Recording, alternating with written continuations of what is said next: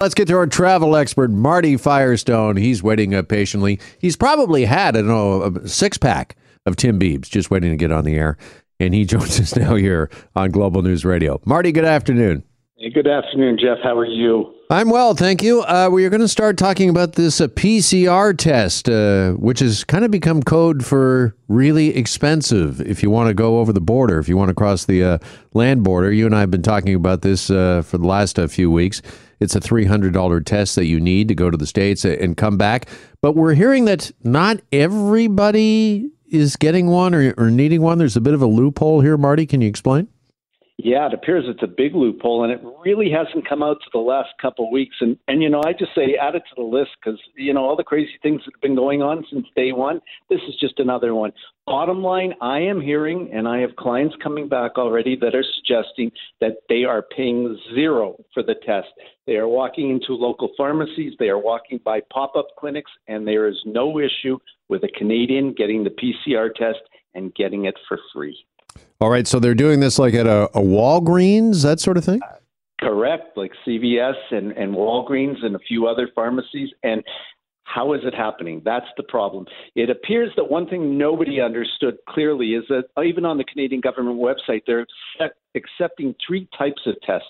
The gold standard PCR test, a test called an NAAT, and then another called a LAMP test. And evidently, this NAT test, NAAT, is self-administered, easy to get done at the drugstore, and ready in 24 hours, and it's free. Okay, so, and again, this is something, that the Canadian Border Services, they're accepting this? It doesn't have to be that PCR test?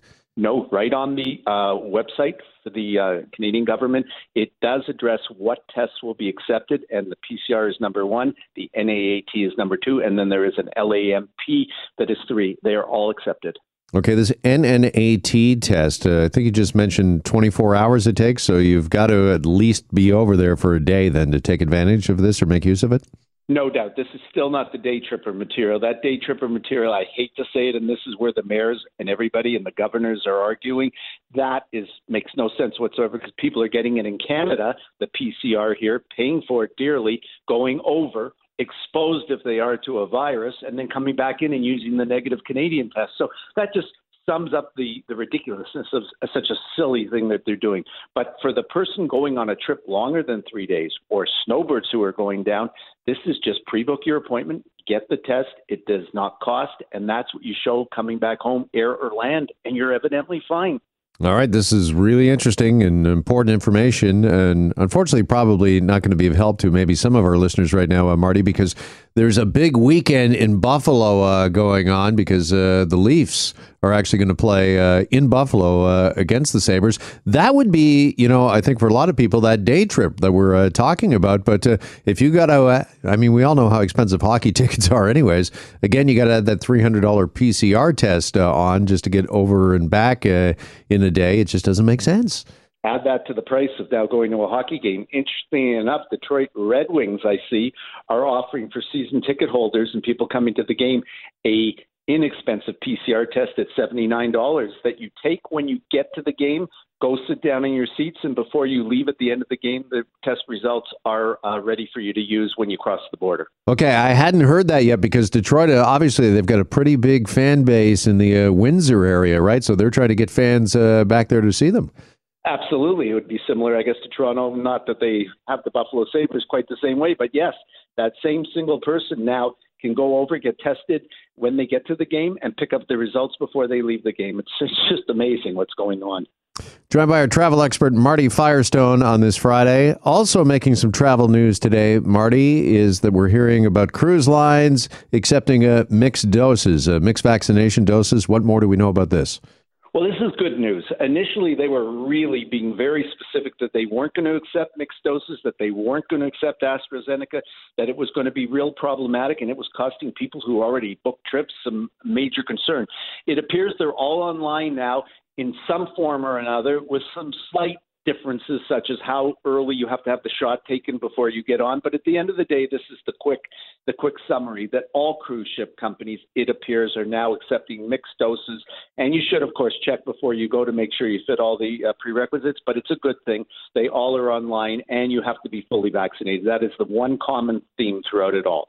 All right. And how's this going to affect the cruise industry as a whole, do you think, then moving forward, this announcement? And how are they right now? How are they doing?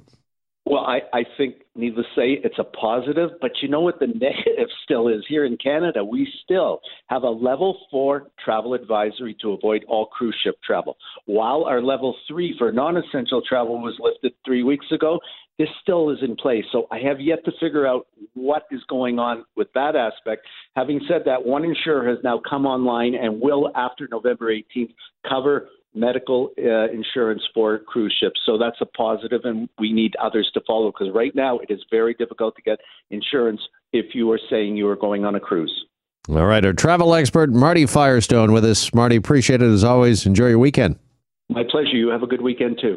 You bet. All right. That was really interesting. I hadn't heard that. Great info there. Great intel from Marty regarding the Red Wings, and actually a brilliant marketing plan, I think, by them. I mean, David, have you heard about this? That, no, they're I actually, have not. Yeah, giving you tests, COVID tests when you arrive in the stand so you can have it to go back over the border. Again, Mary, I just think that's kind of marketing brilliance or genius. Yeah, and I wouldn't be surprised if we see more of this. We'll see how successful that initiative is.